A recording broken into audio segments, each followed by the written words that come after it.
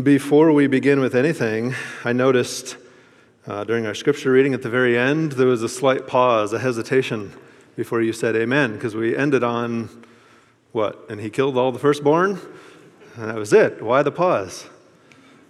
So I want to do this actually before we do anything. Can we give another very, very hearty amen to Rebecca? She did a wonderful job reading that scripture. Thank you. I had actually thought when I picked that scripture, and she did read the right verses, of asking the person to sing it. It's in the book of Psalms. That's a song somebody wrote. David wrote that song. Kind of an odd song, right? To this list of plagues that God did. So, but of course I didn't ask to sing. Rebecca, you did an awesome job. Thank you. Exodus. We've been studying the book of Exodus together, and Chad sent me an email a number of months ago, offering a couple different dates to preach, and the one that worked best was this date, but it came with it a task that most preachers wouldn't relish, and that is to preach on the topic of the 10 plagues. I've mentioned that to a few people, and they say, "What are you preaching about?" "Oh, the plagues." "Oh," that's kind of the reaction I get every time. Oh, what do you do with the 10 plagues? But it is a part of Exodus.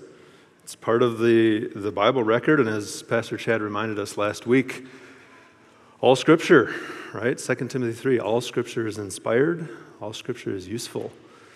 So we are going to examine that today. Not necessarily what most people think of first as a warm and inviting topic, but we're going to dig into it. Our students, which I got to make sure I don't ignore. Hi, guys. Our students in 10th grade have been studying the Great Awakenings in history, in church history, and they just this week studied through some of the, we call them fire and brimstone sermons that were delivered during that time, right? You have the most famous one, Jonathan Edwards, "Sinners in the Hands of an Angry God." That's the title of the sermon, and it pictures God holding the sinner by a thin thread over the flames of hell. Any moment, he could cut that string. So fear God, right? And when we think of the story of the plagues, we could certainly come away with that. Well, let's do this first. Let's pray. Jesus, you are God. You have revealed yourself in so many ways in Scripture. We want to ask your Spirit, certainly on me as I preach, and especially on each of our hearts, as we hear what lesson you have for us today from this story. Thank you, Lord, for being with us. Thank you for this Sabbath. In your name we pray. Amen. So yes, this is a story that, especially if you read it as a cursory reading, a quick reading, you might find yourself in the camp with many an atheist today. In fact, this is a story that gives good ammunition, this type of story, to some of our folks today who want to show us that God is not real. Take, for example, Richard Dawkins from his book, The God Delusion. Dawkins, one of maybe the most well-known atheists today. He says this: "The God of the Old Testament is arguably the most unpleasant character in all fiction. Jealous and proud of it, a petty, unjust, unforgiving control freak, a vindictive, bloodthirsty ethnic cleanser, a genocidal, pestilential, capriciously malevolent bully." Strong language. I actually left some things out of that quote, some of his stronger language in there. Yeah. Certainly, in the book of Exodus, in the story of the plagues, we could come away with a reading of God as someone who wants to hurt, someone who wants to harm. But that's not the God we know of in the rest of Scripture. So is this a God who is different at different times? What do we do with all of this? Let's turn to the book of Exodus. God is big enough. God is powerful. He certainly is a sovereign God. Let's look in Exodus chapter 9. Let's see what God says about this himself, first of all. Let's not beat around the bush. We'll see what God says about why he sends the plagues. Exodus 9, we'll look at verse 14 through 16. This is well into the story of the plagues. This is the fifth plague. This is the seventh plague. This is the plague of hail. And verse 14 says this. I'm reading from the ESV. He says, "For this time I'll send all of my plagues on you yourself, and on your servants and on your people, so that you may know that there is none like me in all of the earth. For by now I could have put out my hand and struck you. I could have struck your people with pestilence, and you would have been cut off from the earth. But for this purpose I've raised you up, to show you my power, so that my name may be proclaimed in all the earth." I see three distinct reasons God says he's doing this. Did you catch them? Verse 14, he says, "So that you may know that there is none like me in all of the earth." There is none like me in all the earth. In verse 16, he says, "I'm going to show you my power." And immediately after that, he gives the reasons, "so that my name may be proclaimed in all the earth." Those three things. That you may know there's none like me, to show you his power, and so that his name can be proclaimed in all the earth. Since the dawn of time, since creation, it's been humanity's desire to know God. In fact, God created us with I like to call it a God-sized hole. Right? It's a space, it's a place that only God can fill. Right? And he created us for human relationships too. From the dawn of time, we've wanted to know him, and it's been his desire to reveal himself to us. But of course, from the moment the gates of Eden were closed, sin drove in a wedge of confusion, misunderstanding, and mistrust. Throughout history, we have inserted alternatives into God's rightful place.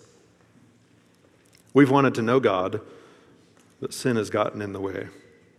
We've inserted alternatives into God's rightful place.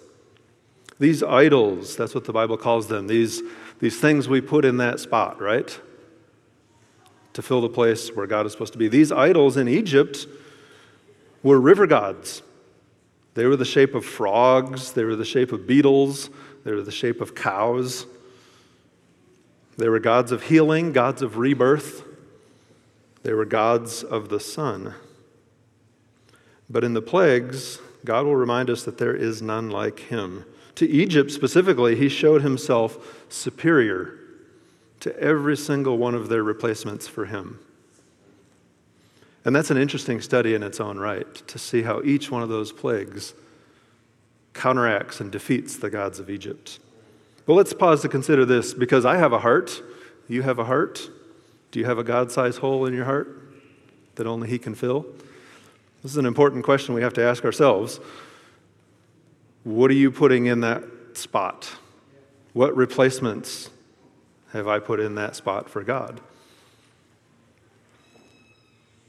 What idols do I have in my life?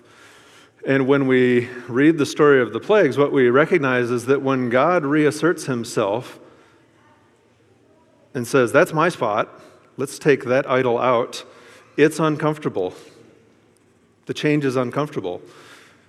The plagues aptly illustrate that, right? There's an uncomfortable change that happens. And I want to focus on that today, that change of heart that we have. It's a neat story to see this. So certainly the plagues are uncomfortable. I decided we're not going to take the time to look at all 9 plagues. We are going to have another sermon coming up about that final and last 10th plague and the Passover and all that goes with it.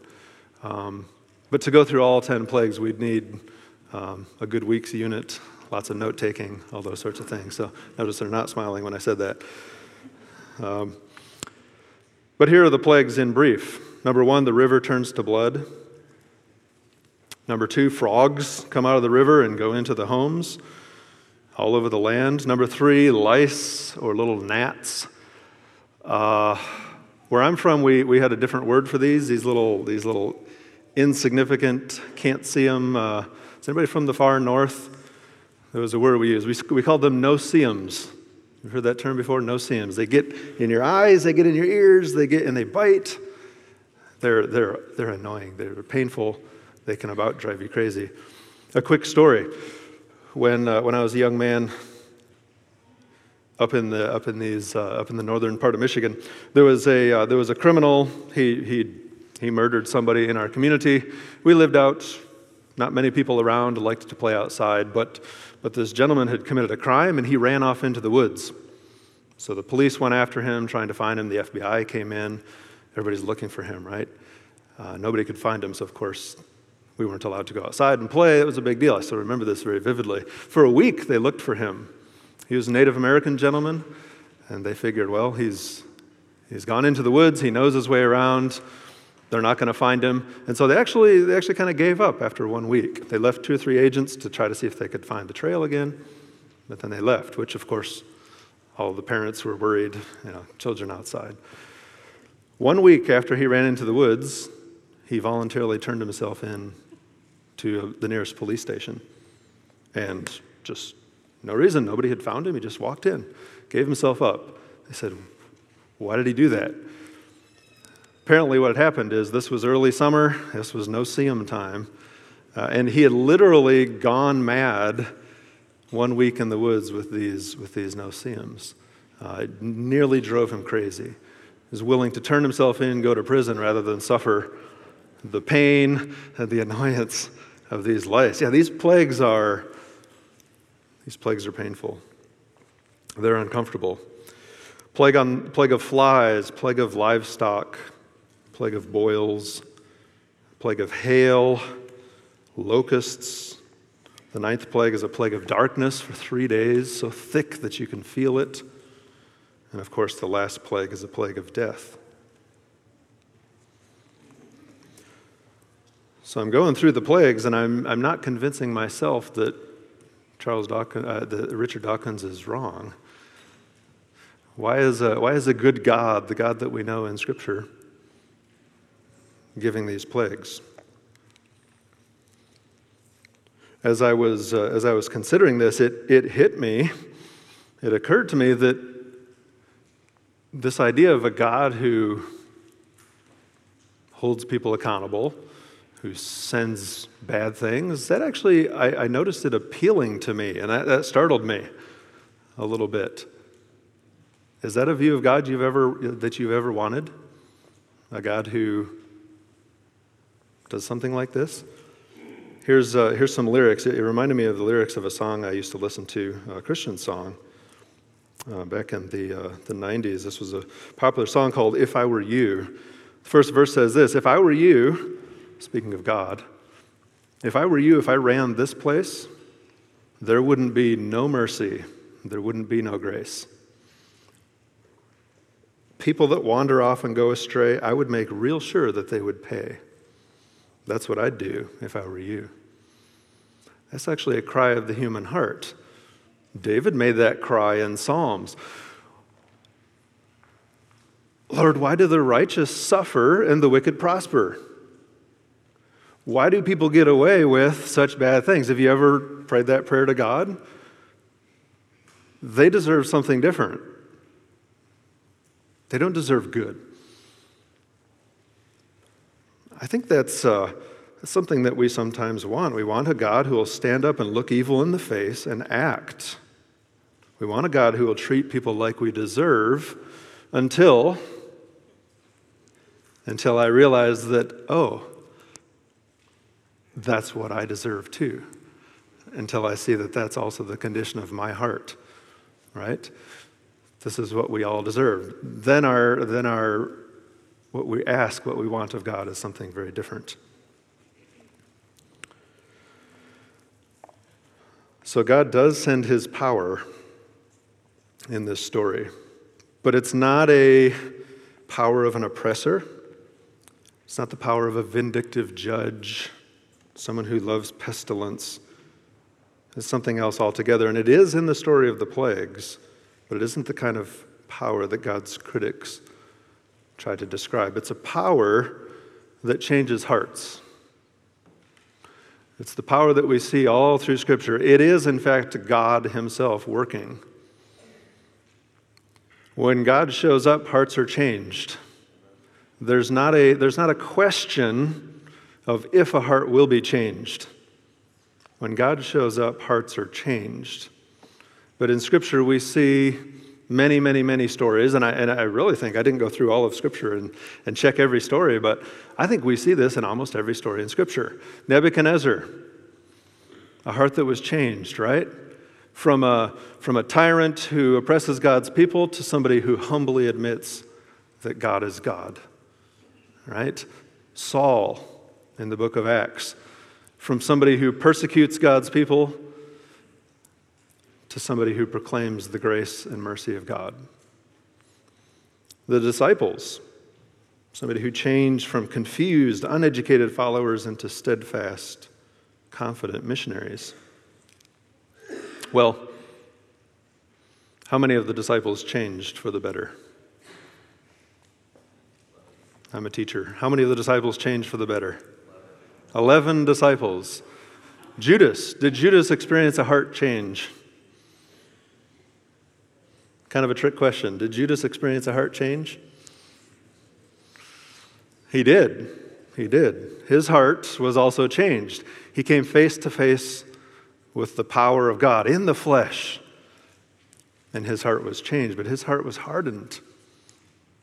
How do you do that? How do you go more time with Jesus and come away with a harder heart? All hearts are changed when they come into the power of God. And I believe that one of the most interesting things, at least as I studied these plagues, was to notice the contrast of two changed hearts in this story. Pharaoh, of course, is the one who stands out to us most strongly in the story. You can't read through the story of the Exodus, the story of the plagues, and not be struck with the obstinance of Pharaoh's heart. Just stubborn, hard, right? He begins as a man who really has not encountered God at all.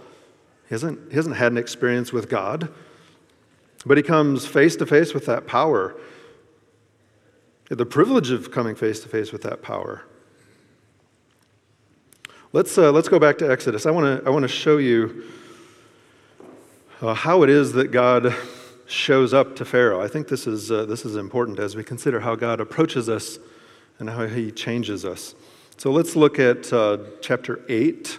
This is the second plague, the plague of frogs. We'll look at chapter 8, starting in verse 1.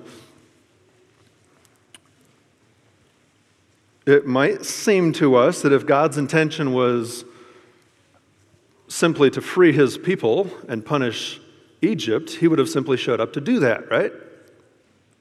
I'm going to take my people, and you're going to receive your punishment. But that's not what God does. We have this long experience, drawn out over some time, actually, of the plagues. God said his purpose was to show his power, so that they would know that there is none like him. So Exodus 8, verse 1, here's the first piece. The Lord said to Moses, "Go into Pharaoh and say to him, 'Thus says the Lord, let my people go, so that they might serve me.'" The Lord said to Moses, "Go into Pharaoh and say to him, 'Thus says the Lord, let my people go, that they may serve me.'" The first thing that God always does is he sends a messenger. Thank God. Praise God. He sends a messenger. And with that messenger, he sends a very, very clear explanation of his purpose.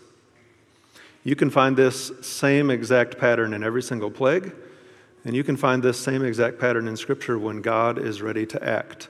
He sends us a messenger, and he's very clear about what his expectations are. This is what I want to have happen. Look in verse 2.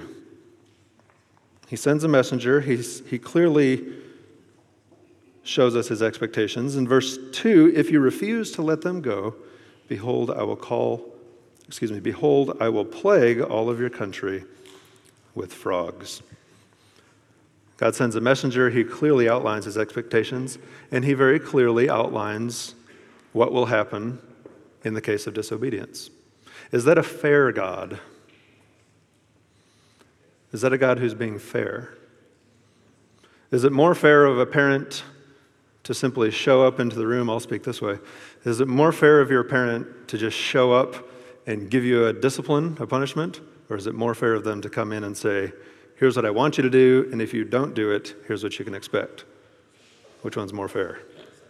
Second one, of course. We understand that intrinsically, right? This is how God interacts with us. It's how he comes to us in his power. So Pharaoh has this opportunity to see God, to understand who God is, and to act. But the way that Pharaoh responds is increasingly hard. And again, we really just don't have enough time to go through every plague and see the details of all of this. But the very first plague, Pharaoh is so unimpressed with who God is that he simply turns his back and walks away. That's in chapter 7, verse 23. He sees the Nile turn to blood. He turns and walks away. Doesn't care. Doesn't impress him. The second plague, he decides to ask Moses and Aaron to take it away. But as soon as it's gone, he hardens his heart. By the third plague, the magicians, those who are trying to replicate what God has done, they've admitted by the third plague, okay, this is beyond us. This is God's power. Pharaoh, you should be pretty serious about this. But not Pharaoh. Hardens his heart still further. And so on and so forth. He begins to test God. He begins to make bargains with God. Sure, you can go, but you're going to do it my way, God. You're going to stay in the country and worship him. Or you can go, but you're going to leave the women and children and flocks. You're going to do it my way. He becomes more and more obstinate, more and more stubborn, more and more. I was trying to think, what is in Pharaoh's heart? What is in that spot where God belongs? And the only thing I can come up with is Pharaoh.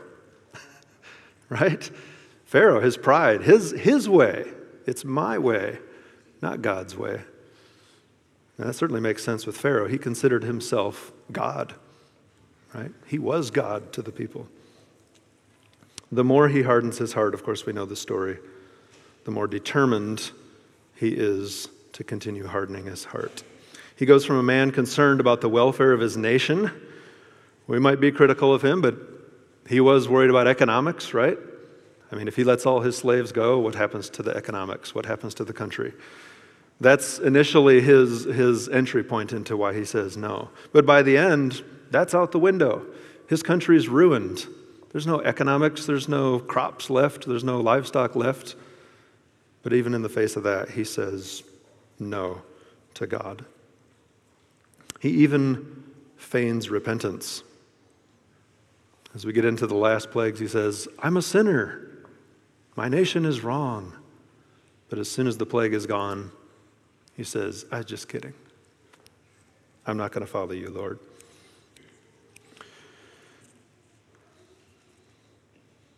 Have you ever wondered what, I'm thinking out loud, this is not in my notes, that could be dangerous. Have you ever wondered, what if Pharaoh had softened his heart? Would the Exodus have been twice as large? Was there mercy and grace available for the Egyptians? There was. God in his power was offering mercy and grace to the Egyptians. As we get into the plague of the livestock, Moses actually warns them, go ahead, Egyptians, put your livestock into the barns. Right? And we know that when Israel left Egypt, there was a great mixed multitude. Many Egyptians did go with them. From chapter 3 in Steps to Christ, there are many who fail to understand the true nature of repentance. Multitudes sorrow that they have sinned, and they even make an outward reformation because they fear that their wrongdoing will bring suffering upon themselves. But this is not repentance in the Bible sense. They lament the suffering rather than the sin. Pharaoh, when suffering under the judgments of God, acknowledged his sin in order to escape further punishment. But he returned to his defiance of heaven as soon as the plagues were stayed. They lamented the results of sin, but did not sorrow for the sin itself. In the language of Jesus, do you remember the parable of the sower? Man goes out and sows seed. Where does the seed fall? Just in certain spots or everywhere in that parable? Falls everywhere. God's power is given to all. Which of those different soils, you remember the parable? Which of those different soils is Pharaoh's heart? Is it the fertile ground? Is it the thorny ground? Or is it the hard, stony ground? I think it's that hard, stony ground. No sooner is the seed sown, takes root, and immediately withers and dies. Or in another parable of Christ, another statement of Christ, John 15, I'm the vine, you're the branches. If you remain in me, and I in you, you'll bear much fruit. Apart from me, you can do nothing. If you don't remain in me, you're like a branch that's thrown away and withers. Such branches are picked up, thrown into the fire, and burned. Pharaoh did experience the power of God. His power is long-suffering and patient. It's not willing that any should perish. His power does not delight in the destruction of the wicked. Instead, it prefers that they turn from their wicked ways and live. God's power is slow to anger. God's power abounds in steadfast love. His power forgives iniquity and transgression, and by no means clears the guilty. I've been saying the power of God. This is God. This is who God is. It's not the way he works here and a different way over there. It is God. That is God's power. Pharaoh hardened his heart. He's the one we're most typically struck with in the story, but there is another character in the story, a major character, and that's Moses. In fact, we're following Moses through Exodus, right? So just think back with me to Exodus chapter 3. This is Moses. He's been out of Egypt. He's been kicked out of Egypt.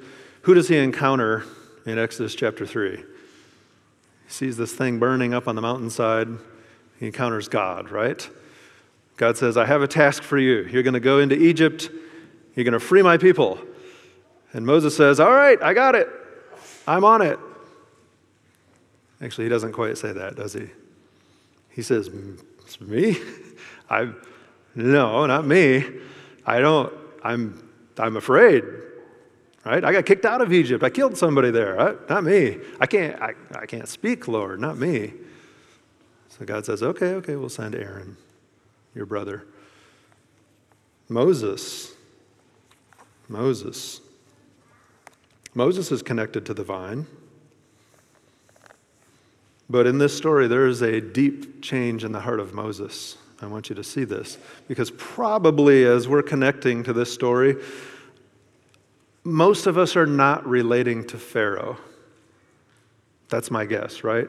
Most of us are not quite where he was at. So hard. We might relate a little more with Moses. Yeah, God, I'm on his side, I'm connected, but timid, afraid. And as you get into the story, Moses and Aaron show up. They announce their first thing to Pharaoh, let our people go. Moses says, who are you guys? Who is God? So they do the first miracle, right? They throw the staff on the ground, it becomes a snake. Whose staff on the ground? Aaron's staff on the ground. See a bunch of people turning their Bibles to check me on that. Aaron's staff on the ground. The first plague, Aaron's staff over the Nile. The second plague, Aaron's staff. The third plague, Aaron's staff. Where's Moses? Moses is supposed to lead God's people out. But everybody's coming into contact with God's power, including Moses and Aaron. So it's a really interesting study to go through and see the change that occurs in the heart of Moses. He starts out timid and afraid and needing someone to speak in his place. But as the plagues go on, as we turn a corner at the fourth plague, suddenly we're presented with Moses. Moses is changing. It becomes Moses who speaks.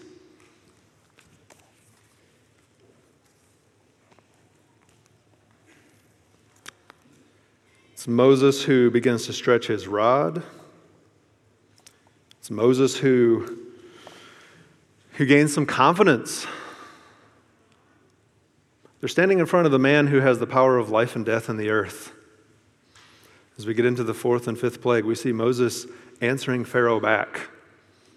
Pharaoh says, do it this way. Moses says, I don't think we will. That's a bold step to take in front of a man who has the power to put you to death, right? He begins to show forth God's power. There is a change that comes over Moses' heart as well. Same power, different change. No longer is Moses timid and afraid. Instead, the power of God is producing in him a fruit. He is connected to the vine, and as the Holy Spirit works in power, Moses becomes bold for God. So back to that statement that I made earlier. Many of you caught that I was reading some statements from Scripture about who God is. In fact, it's what Moses saw. Just a little while after this experience, Moses leads the people into the wilderness. God takes them up onto the mountain, gives them the Ten Commandments, right? And Moses says, I want to see you, God. I want to be filled. God says, well, let's do it this way. He puts Moses in the rock, puts his hand over it, passes backwards, right? And what does Moses see? When God passes before Moses, do you remember how he describes what God looked like? This is what he saw. A God who is slow to anger, a God abounding in steadfast love, forgiving iniquity and transgression, but by no means clearing the guilty. That's what God looked like. God who is slow to anger, abounding in steadfast love, forgiving iniquity and transgression. Those who persist in rebellion and refuse to connect to the vine experience a change of hardening. Those who connect themselves to the vine also experience a change, an emboldened change for God. And the two hearts of Moses and Pharaoh illustrate this, I believe. They say that the sun can have the same effect. The sun can have a different effect on two different things. They say that the sun can harden clay, right? But it can soften wax. Same sun. It can soften wax and harden clay. In the story of the plagues, I'm confronted by the sovereign power of God. I'm reminded that He is God and that He will be known. I'm also reminded that His rightful place is here in my heart.